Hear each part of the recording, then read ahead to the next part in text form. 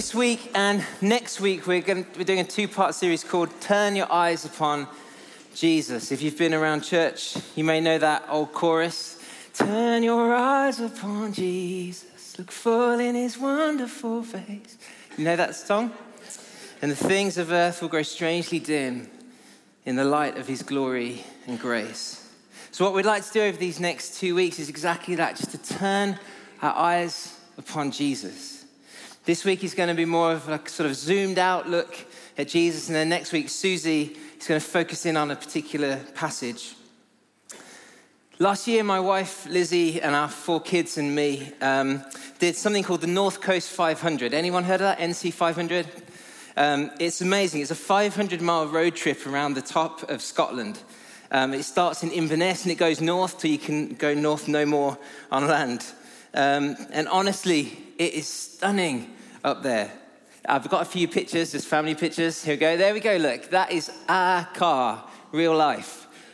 Isn't that amazing? Not to, provoke jealousy or anything, but that is...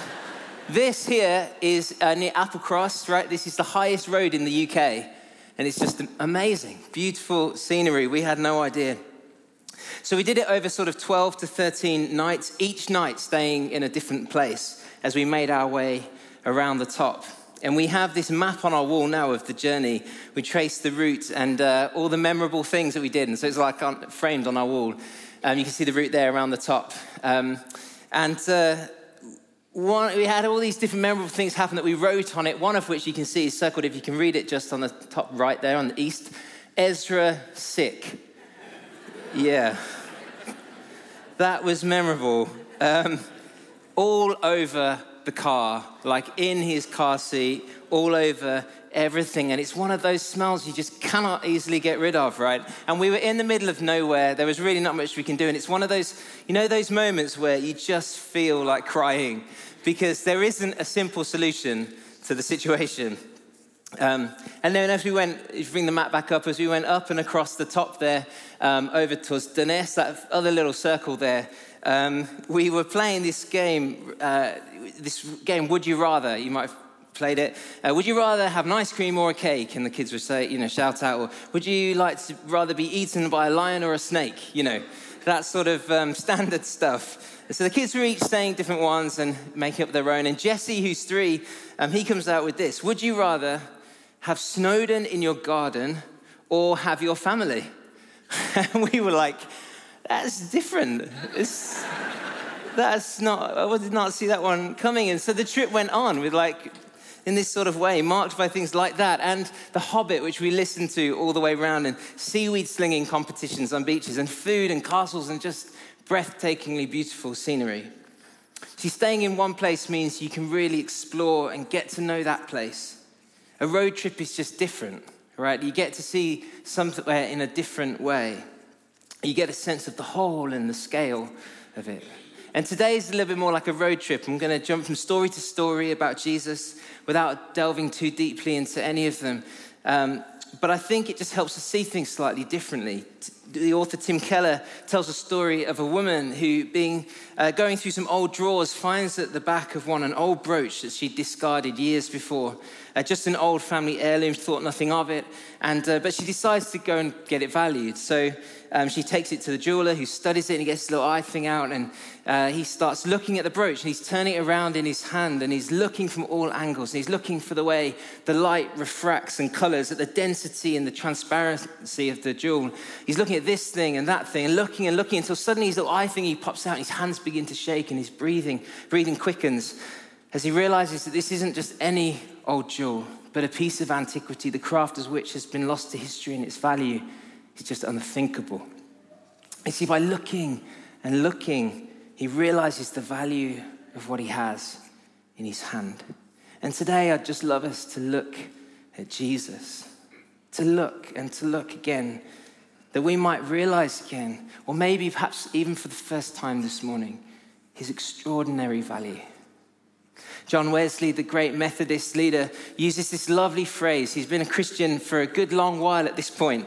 But there was this turning point, key moment turning point in his faith, where he goes to church and he hears what he's heard many, many times before. But this time, It's different. And in his words, he says this, I felt my heart strangely warmed. I felt my heart strangely warmed. And many of us will have heard these stories before many times. I'm not saying anything new, but I hope that as we look again at Jesus today and next week, that we might just find our hearts are strangely warmed. So I have 10 points today. I'm actually serious. 3-point sermons are for lightweights. 10 points in a 20 minutes-ish. We'll see. But imagine it's like a road trip, right? Or imagine it's like we've got the jeweler's little eye thingy on, and we're looking from this angle and this angle and this angle. So let's jump in. Firstly at how compassionate he is. And many times in the Gospels, we see the words, and he had compassion on the crowd. So he taught them, so he healed them and fed them. He had compassion on the crowd. And there are a number of places where Jesus is moved to tears, to weeping because of his care for the people. One writer calls him the weeping Savior. He's full of compassion. One of my favorite stories is in Mark chapter 5, verse 25. It will come up on the screen, but you can follow if you've got your Bible.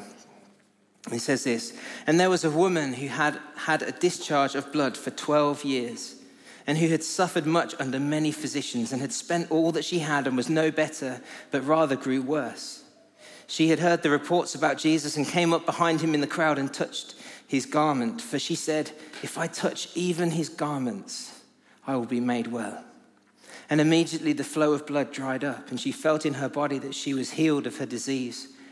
And Jesus, perceiving in himself that power had gone out from him, immediately turned about in the crowd and said, who touched my garments? And his disciples said to him, you see the crowd pressing around you, and yet you say, who touched me? And he looked around to see who had done it.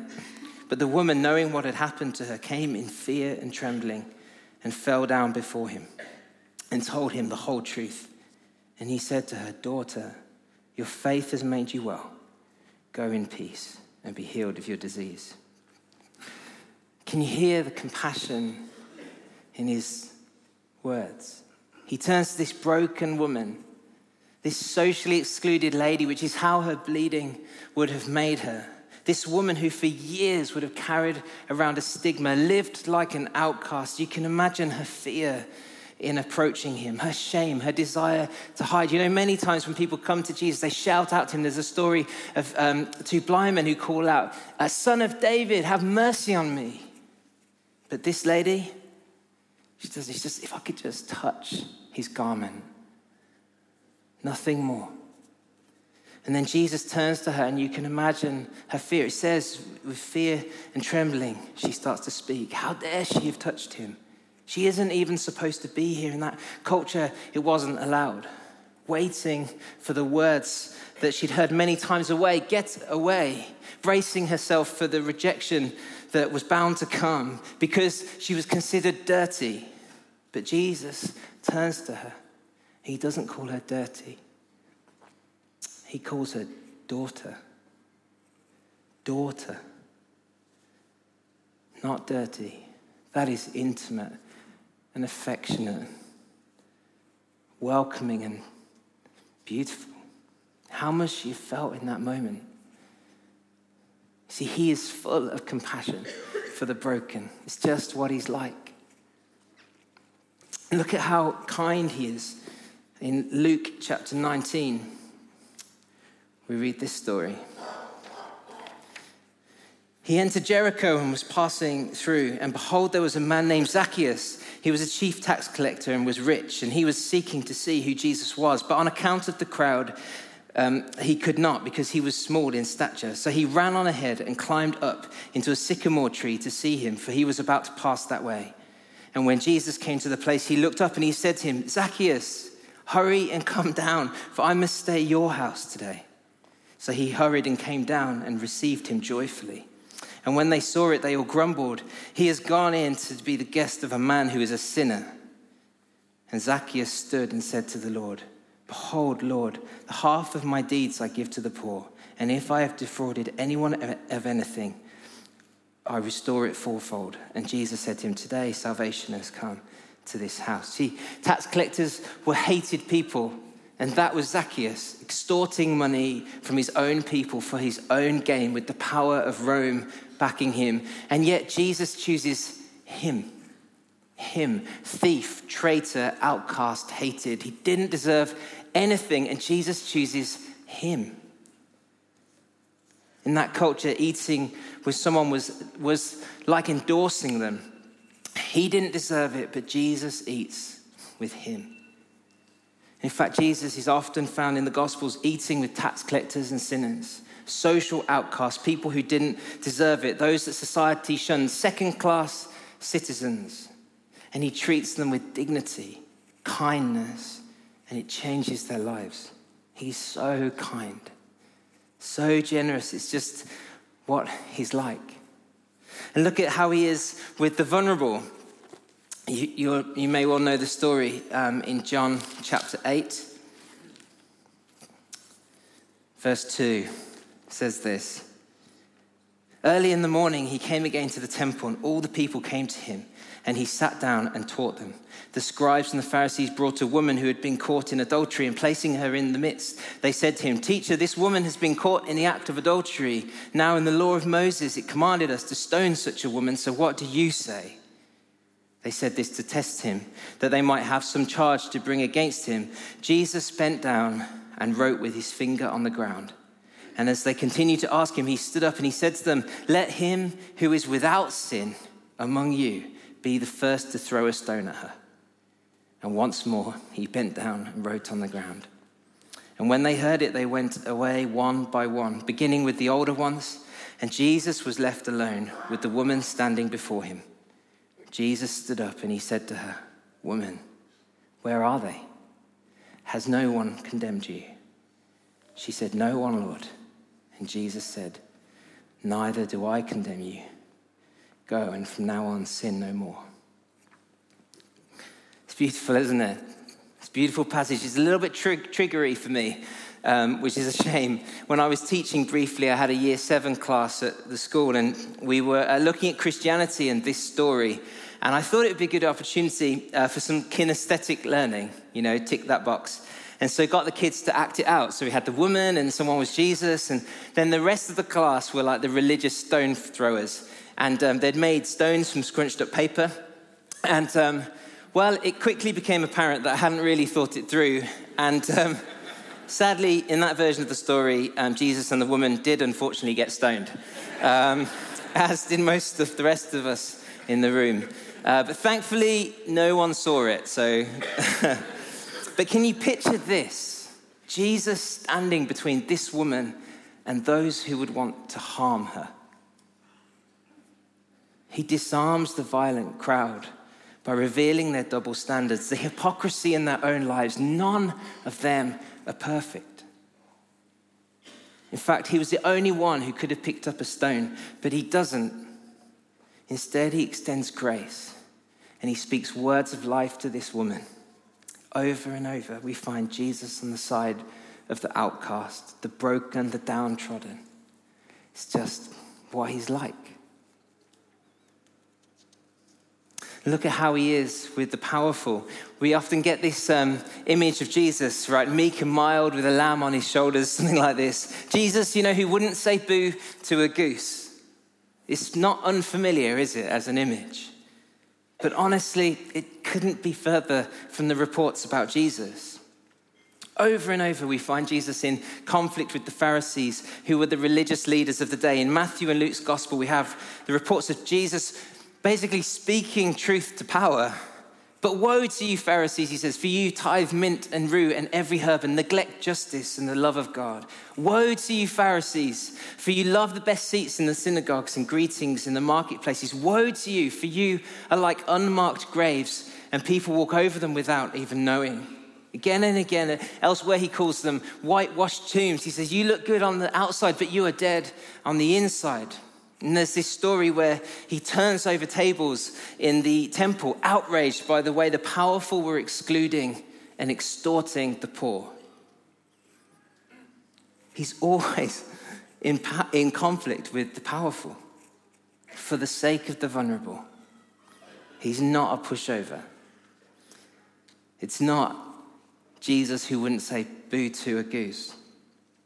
I mean, could you imagine being one of his disciples, just constantly worried about the next thing he was going to do or say? You know, had it been me, I'd have just been desperately trying to smooth it over with the Pharisees, right? Just trying to avoid conflict at all costs. And with the woes, for example, I think I'd have been like pulling them over, and I was like, oh, you know when he said whoa and you heard it in this way? I think it was more like, whoa, you guys, wow, whoa, great work. But Jesus cuts across the etiquette of the day. He doesn't people please. He doesn't conform to culture. He doesn't capitulate to peer pressure or power. It's just what he's like. And look at how confident he is. In John's gospel, one of the themes is the I am sayings of Jesus. He says, I am the bread of life. I am the living water. I am the good shepherd. I am the resurrection and the life. I am the way, the truth, and the life. I am the light of the world. Jesus is fairly sure about himself, right? I would say. He isn't in an identity crisis. He's sure about who he is. And I love that. If I'm going to follow someone, trust someone, I want to know that they know who they are, that they know what they're about, even if I don't really know who I am or what I'm about all the time. I need to know that he does. And he is entirely confident, entirely secure. He knows who he is. He knows what he's doing. And look at how powerful he is. Throughout the Gospels, he's healing the sick, casting out demons, turns water into wine, feeds 5,000, feeds 4,000, walks on water, calms the storm, raises the dead. Again and again, we read, the crowds were amazed and astounded by his miracles and the authority with which he taught. You read that many times. They were amazed, astounded by his miracles and what he did. In Mark 4, as he commands the sea to be still, the disciples respond, who is this that even the wind and the waves obey him? He's powerful. It's just what he's like. But look what he does with that power. I love this. John 13, verse 3. Look how he holds power. Jesus, knowing that the Father had given all things into his hands and that he had come from God and was going back to God, rose from supper. He laid aside his outer garments and taking a towel, tied it around his waist. And then he poured water into a basin and began to wash the disciples' feet and to wipe them with the towel that was wrapped around him. Isn't that extraordinary? The King of Kings, the way, the truth, the life, the light of the world, the one who did all these extraordinarily powerful, wonderful, amazing things, washing the dirt off the feet of those who follow him. It's unbelievable. Even washing the feet of the one he knew would betray him. Who else in history is like that? Who holds power that way? Sometimes we get this image of Jesus kind of super spiritual, otherworldly, this sort of thing. Really? He's in the dirt here, washing the feet of his disciples, hanging out, eating with them. It doesn't sound particularly super spiritual or aloof. But even more amazing, if you read on in that passage, the foot washing thing actually points beyond itself. This is how Paul puts it in his letter to the church in Philippi, in chapter 2, verse 5. He says this, have this mind among yourselves, which is yours in Christ Jesus, who though he was in the form of God, did not count equality with God a thing to be grasped, but emptied himself by taking the form of a servant, being born in the likeness of men, and being found in human form, he humbled himself by becoming obedient to the point of death, even death on a cross. So in the most costly act of service and humility, Jesus dies for us. This is how he holds his power, how he wields his power. He gives his life, sacrifices himself. It's extraordinary humility. This is what he's like. And look at how gentle he is. Sometimes we get this picture of Jesus, angry, judgmental. You've seen this sort of thing, right? No. But listen to this. Luke 7:36. One of the Pharisees asked him to eat with him, and he went into the Pharisee's house and reclined at the table, and behold, a woman of the city who was a sinner. When she learned that he was reclining at the table in the Pharisee's house, brought an alabaster flask of ointment, and standing behind him at his feet, weeping, she began to wet his feet with her tears, and wiped them with the hair of her head, and kissed his feet, and anointed them with ointment. Now, when the Pharisee who had invited him saw this, he said to himself, if this man were a prophet, he would have known who and what sort of woman this is who is touching him, for she is a sinner.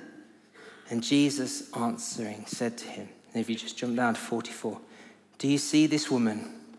I entered your house. You gave me no water for my feet, but she has wet my feet with her tears and wiped them with her hair. You gave me no kiss, but from the time I came in, she has not ceased to kiss my feet. You did not anoint my head with oil, but she has anointed my feet with ointment. Therefore, I tell you, her sins, which are many, are forgiven, for she loved much. But he who is forgiven little loves little. And he said to her, your sins are forgiven. Then those who were at the table with him began to say among themselves, who is this who even forgives sins? And he says to the woman, your faith has saved you. Go in peace.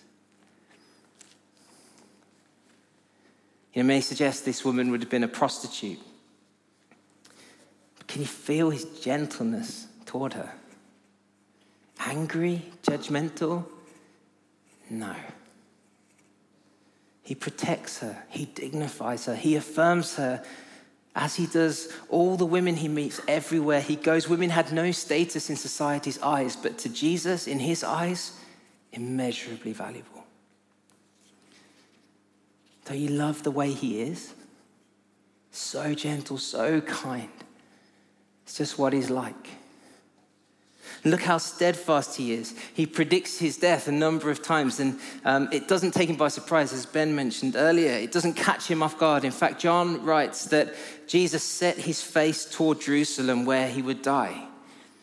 He was steadfast when Peter tried to convince him not to go to the cross. Steadfast when in the Garden of Gethsemane, he is overcome with anguish and cries out, not my will be done, but yours. He was steadfast when the guards came to arrest him, and he put up no resistance. Steadfast as the Roman officials accused him, and he offered no defense. And steadfast as he stayed on the cross with all the power to be free of it.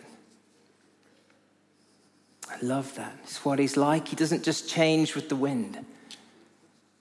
He doesn't just give up. And finally,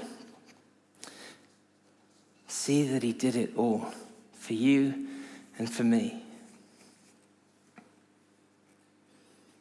I'm just going to read this from the Jesus Storybook Bible. I know we use this a lot, but it is just one of the best. Here we go.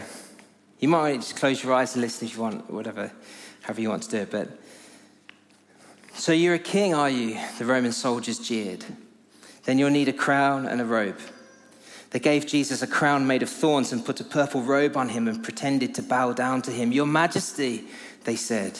And they whipped him and spat at him. And they didn't understand that this was the Prince of Life, the King of heaven and earth who'd come to rescue them. The soldiers made him a sign, our king, and nailed it to a wooden cross. They walked up a hill outside the city. Jesus carried the cross on his back. Jesus had never done anything wrong, but they were going to kill him the way criminals were killed. And they nailed Jesus to the cross. Father, forgive them, Jesus gasped. They don't understand what they're doing. You say you've come to rescue us, people shouted, but you can't even rescue yourself. But they were wrong. Jesus could have rescued himself. A legion of angels would have flown to his side if he'd called. If you were really the Son of God, you could just climb down off that cross, they said. And of course, they were right. Jesus could have just climbed down. Actually, he could have just said a word and made it all stop, like when he healed that little girl and stilled the storm and fed 5,000 people. But Jesus stayed. You see, they didn't understand. It wasn't the nails that kept Jesus there. It was love. It wasn't the nails that kept Jesus there. It was love. Isn't that beautiful? He could have climbed down, but he didn't. And he didn't because of you, and he didn't because of me. Because of his love and affection for us. If you ever doubt his love for you, if circumstances ever make you feel and question, does he really love me? You need look no further than this.